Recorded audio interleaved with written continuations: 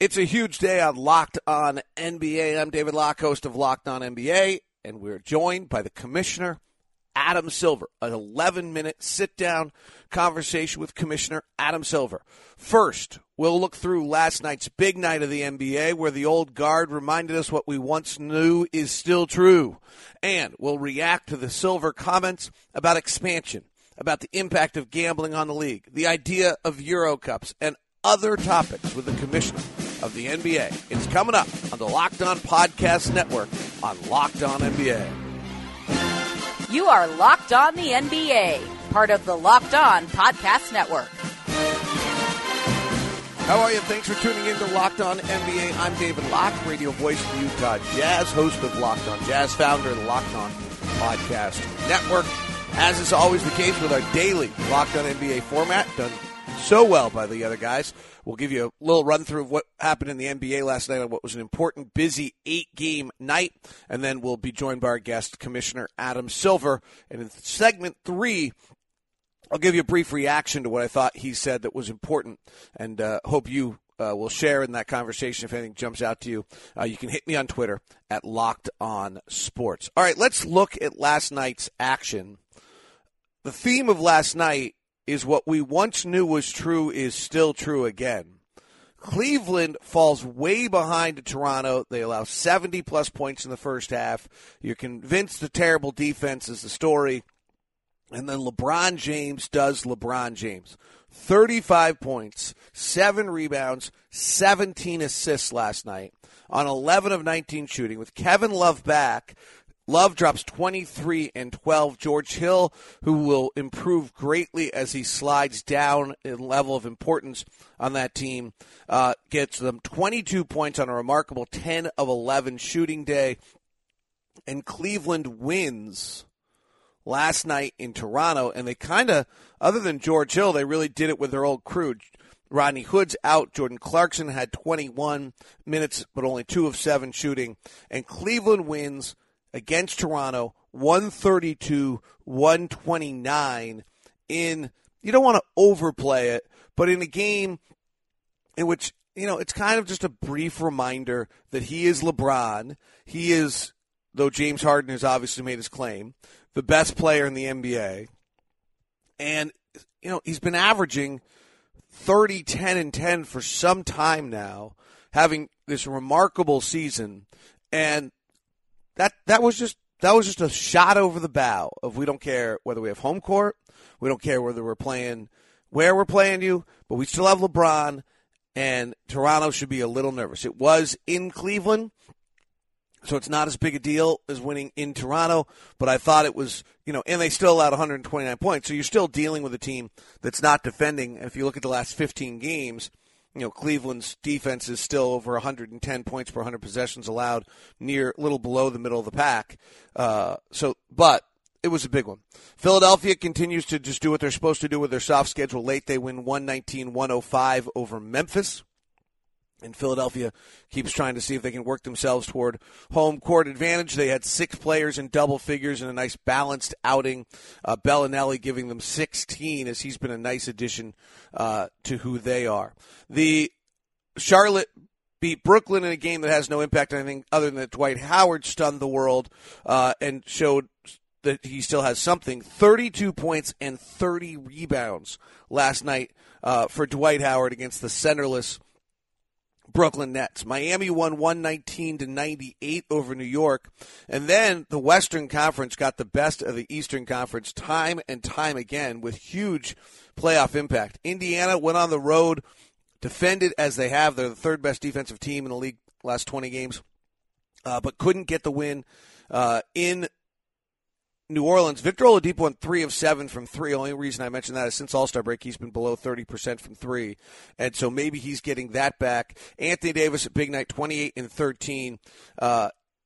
Etuan Moore had 23. New Orleans wins it 96-92. New Orleans has done a wonderful job in this playoff push of stealing games you might not think they would win. That one was probably a little bit 50-50-ish with Indiana, but New Orleans, even without DeMarcus Cousins, showing very good playoff viability and consistency, which is bad news for Denver and LA, the Clippers and the Nuggets, except for both of them won last night. Denver bounced back with a road win, 135-102 over Chicago. Their offense still does incredible things. They lost that double overtime game against Miami with the most points scored in the league. And then the Clippers went to Milwaukee and won. DeAndre Jordan, since Blake Griffin's departure, has been just simply remarkable. 25 points, 22 rebounds, 25-22, and 4 assists. They got Austin Rivers had 22. Tobias Harris consistently solid, 18. Teodosic did his work. Milwaukee started Jason Terry in this game. They are just searching right now. Milwaukee is in the 37-34 in the 8th seed. Over the last 15 games, their defense is the only teams playing less well defensively than Milwaukee are the Brooklyn Nets, Chicago Bulls, Phoenix Suns, Denver Nuggets, Minnesota Timberwolves, and New York Knicks. Milwaukee to me is one of those teams in which something's not what we think it is. And what I mean by that is somebody in the group, some player is not as good as we think it is. When it was Jason Kidd, you were able to say, well, it's because Jason Kidd doesn't know what he's talking about, or not that he doesn't know what he's talking about, doesn't know how to scheme. And Ben Falk wrote that great analysis piece at cleaningtheglass.com about how the way they structure their defense, trying to force turnovers, puts them in such a bind. And the amount of turnovers they have to force to be successful. Some of that system has changed, and yet still Milwaukee's not very good defensively. Giannis only played 17 minutes last night, so that's, they weren't at their peak yesterday. But it just, to me, that's a team where what my reaction to that is, okay, something's not quite what we think it is. Somebody in that group is probably not as good as we presume. And honestly, I don't know who that is. Giannis sprained his ankle in the second quarter, so we'll see when he returns. And it doesn't really matter. They're going to be the 8th seed. It's funny is despite everything I just said, I would also tell you I think they could be a real threat to Toronto. Giannis is so great that you feel as though they could give Toronto problems in the first round, that 8-1 seed. And then the final, the old guard standing back up to remind us what once was is again. San Antonio had a 6-game homestand where they came into the homestand 10th in the Western Conference. They truly needed to win 5 of the 6 to be in the playoff race with the brutal schedule they have coming up, and they have won 5 straight. LaMarcus Aldridge has averaged 30 points during the homestand. He had 27 last night. They beat Washington 98-90. I always love looking at box scores against San Antonio because they're so well prepared. The first thing I always look at is the opponent's shot distribution. And then the second one is there's always guys that had a bad night, which means that somehow San Antonio knew something was wrong with their game, and they got them into that area. So the first is shot distribution. Kelly Oubre had 17 shot attempts last night. Otto Porter had 13. Bradley Beal had 13. There's no way Washington wanted that. That's what San Antonio does to you. And then Satoransky was 0 for 8. So they go back and watch the Washington-San Antonio game if you want to know the flaw in Satoransky's game, because that's how well prepared the Spurs are every night, is they expose you, put you in a position where you're not as successful, and make you try to make plays you probably can't make. And the second one is they get the wrong person to shoot all the time. That's what's so awesome about what's going on in San Antonio. All right, that is the quick run through last night. I thought was an important thing to do, and that is the signature of the show, Locked On NBA, the daily podcast that gives you the bite-sized look at what's going on in the NBA, easily digestible for you. Anthony and Adam will look at the 6 games that are taking place tonight for you tomorrow and some big-picture items every Friday. Coming up next is Commissioner Adam Silver. Commissioner Adam Silver is with us, and thank you very much for the time. I think the signature this season has been, in a divisive world, you have allowed your players' voices to be heard. How much of a gamble do you feel that is? And what is allowing you to do that? Well, first of all, I'm not sure I would characterize it as allowing them. I think our players are going to speak out on issues that are important to them, in part because it's been a tradition in this league. You know, I mentioned this when I was in Los Angeles for the All-Star game. Bill Russell happened to be sitting there when I had my press conference, and I remember doing some research on this issue that 55 years ago, 1963, All-Star game had been in L.A. He had been the MVP, and that summer he stood on the steps of the Lincoln Memorial when Dr. King gave his iconic "I Have a Dream" speech. So that's nothing new in this league, and again, I think it's a little bit part of the DNA that's passed on from player to player. In addition, I look at the core values of this league, especially one. I feel we have a responsibility. 25% of our players come from outside the United States, and I think an American's ability, somebody living in this country's ability to speak out on issues that are important to them is something that we should be supportive of. And I've had that conversation directly with players. It doesn't mean that they don't also need to be respectful at the same time. I think that comes with wearing an NBA uniform, and also, make sure that their platforms they're speaking on are appropriate and that it's not interfering with their playing the game. But I think there's an added benefit for our fans that they see these young men are truly multidimensional. And I recognize, to your point about risk, not everyone's going to agree with everything they say. Certainly I don't agree with everything our players say. But I like to believe that, for the rest of our fan base, certainly those people here in the United States, that they are supportive of them expressing political views, cultural views, just like they would be of any American. I went back today and actually listened to an old interview you and I did, and one of the things you said was, I would like to have more than one trophy. So what is your vision on cups, and when do you think it can ever happen? You've done your research. I mean, I continue to covet, other leagues, especially when I look at international soccer, where there's more things to play for than just one championship trophy. So back in the league office, we've looked at mid-season tournaments, we've looked at playoff play-in tournaments. I would just say we're still studying it.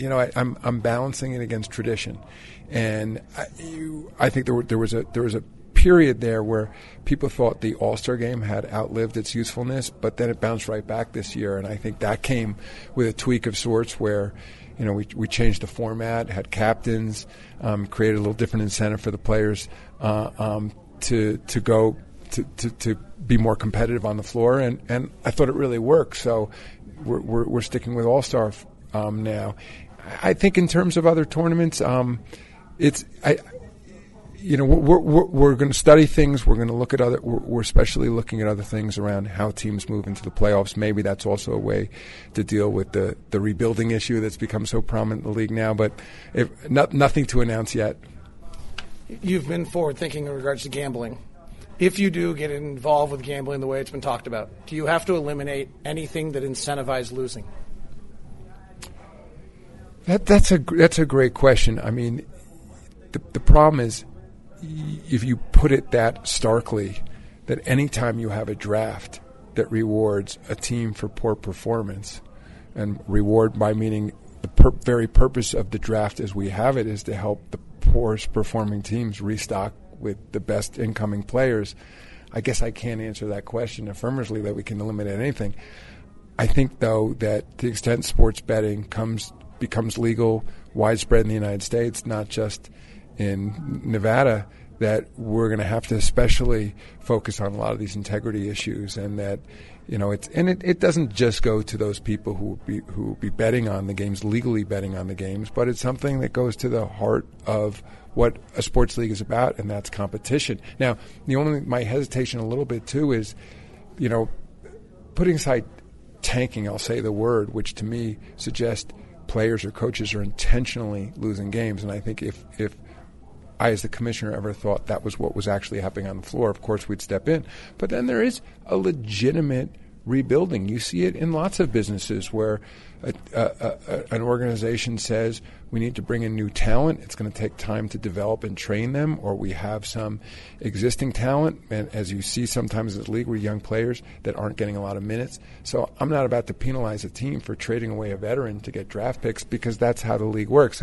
So finding and calibrating this is not an exact science, but we'll even have to spend that much more time focused on it if sports betting becomes legal. It's a great point, because tanking is just macro winning and versus micro winning on that night. But the problem is you could never have a sports book that takes a game off the board. That would look so bad that you would have to avoid that setting. Let's move to the next generation. I had a friend come into town the other day from Seattle where they don't have a team. His son's a huge fan. He's 16 years old.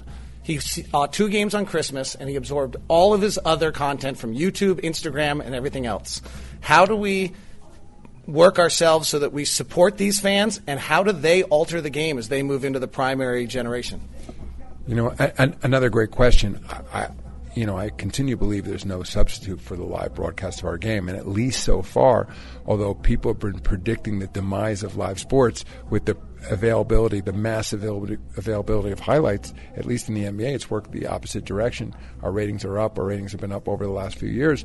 And what we're seeing is, to use a sort of a snacks and meals metaphor, is that the fans certain group of fans seem content to snack, in essence, on highlights, but they still want meals, and the meals are the live game. So we still hold those live game broadcasts pristine, meaning that if someone's pirating a live game stream, we'll obviously go after them and get them to shut it down. On the other hand, we've embraced YouTube, we've embraced Twitter and these other platforms that make our highlights available. Now, there's a sort of separate issue in terms of a next generation that's cutting the cord on cable and satellite television and is getting their programming elsewhere. I think we're going to have to go directly to them. I think it would be foolhardy to sit around and just keep our fingers crossed and hope that they keep their cable and satellite subscriptions. That new generation is consuming it, and they just crossed lines where now they're consuming a majority of their programming on their phones rather than through television sets. So one of the things we have to do is bring our games directly to them. We do that through League Pass right now.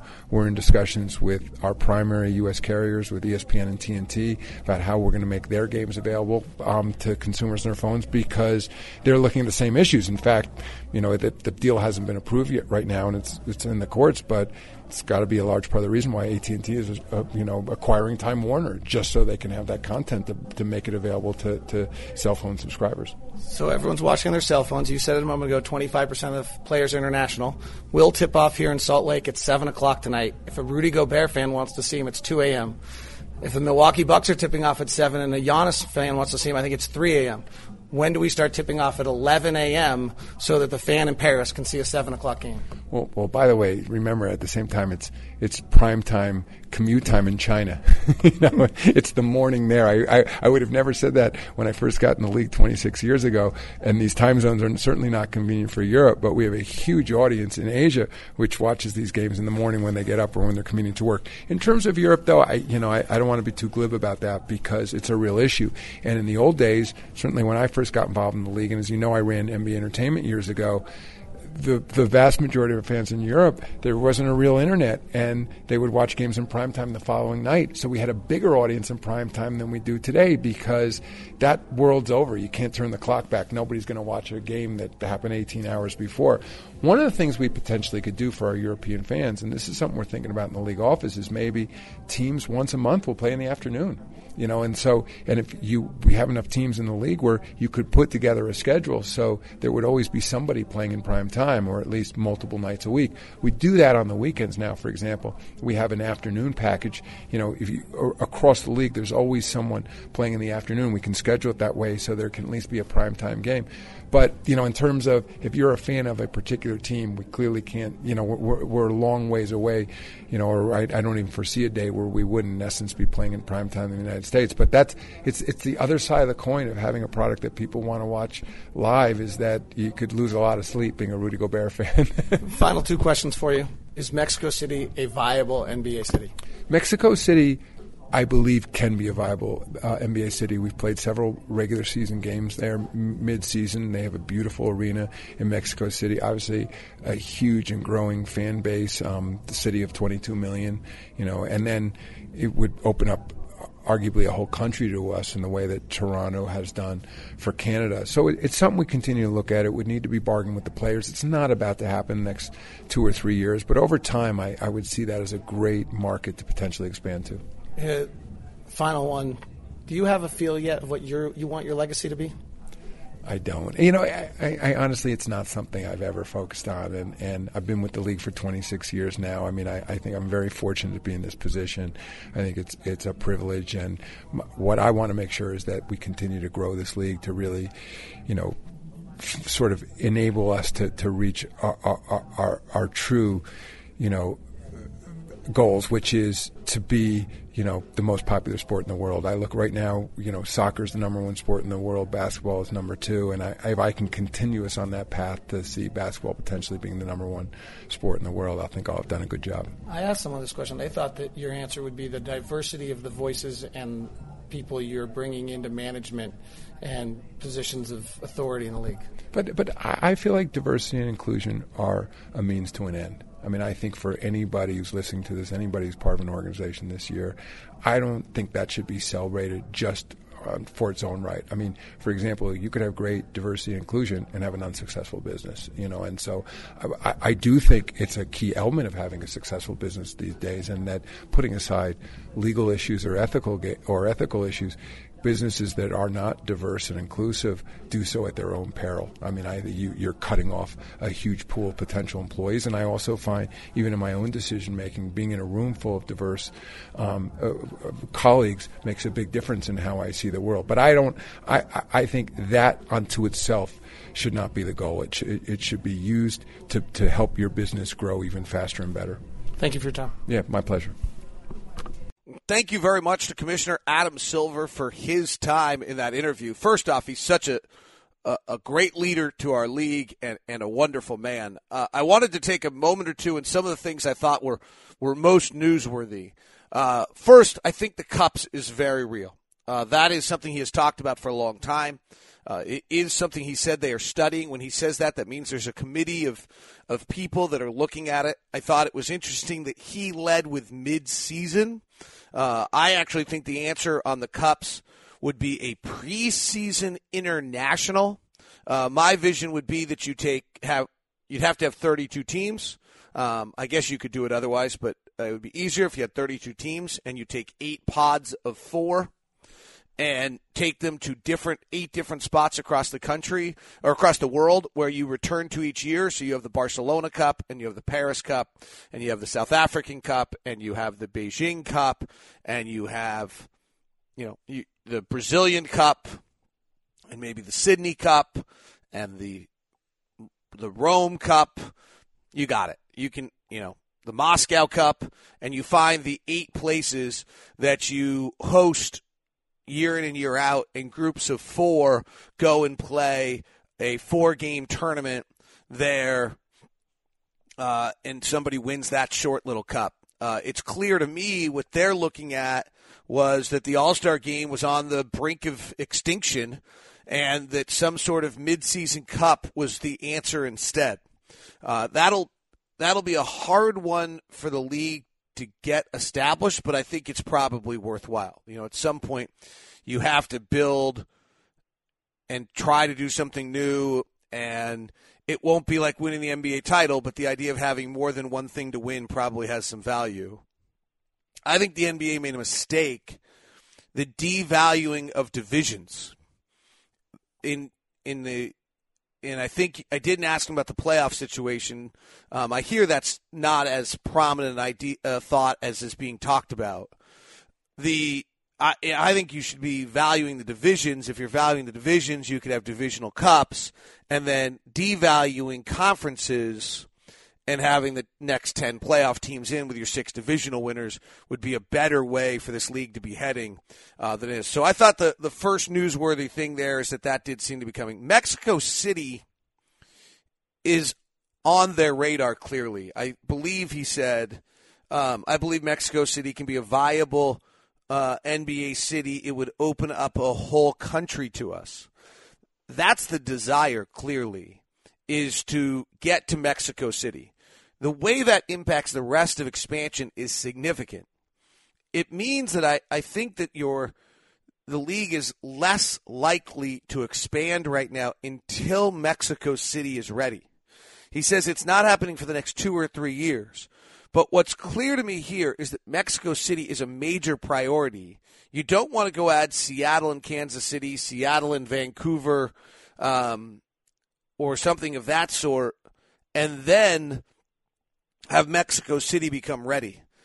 My guess is that over the next decade, what we see in the NBA is that we see a franchise move to Seattle, and we feel like that once you have a franchise, I don't know who, moves to Seattle, we stabilize at 30, and then when Mexico City's ready, I wouldn't be surprised at all if it's not a Vancouver, Mexico City edition, just kind of a whole, becoming really North America's league at that point. So that's my guess.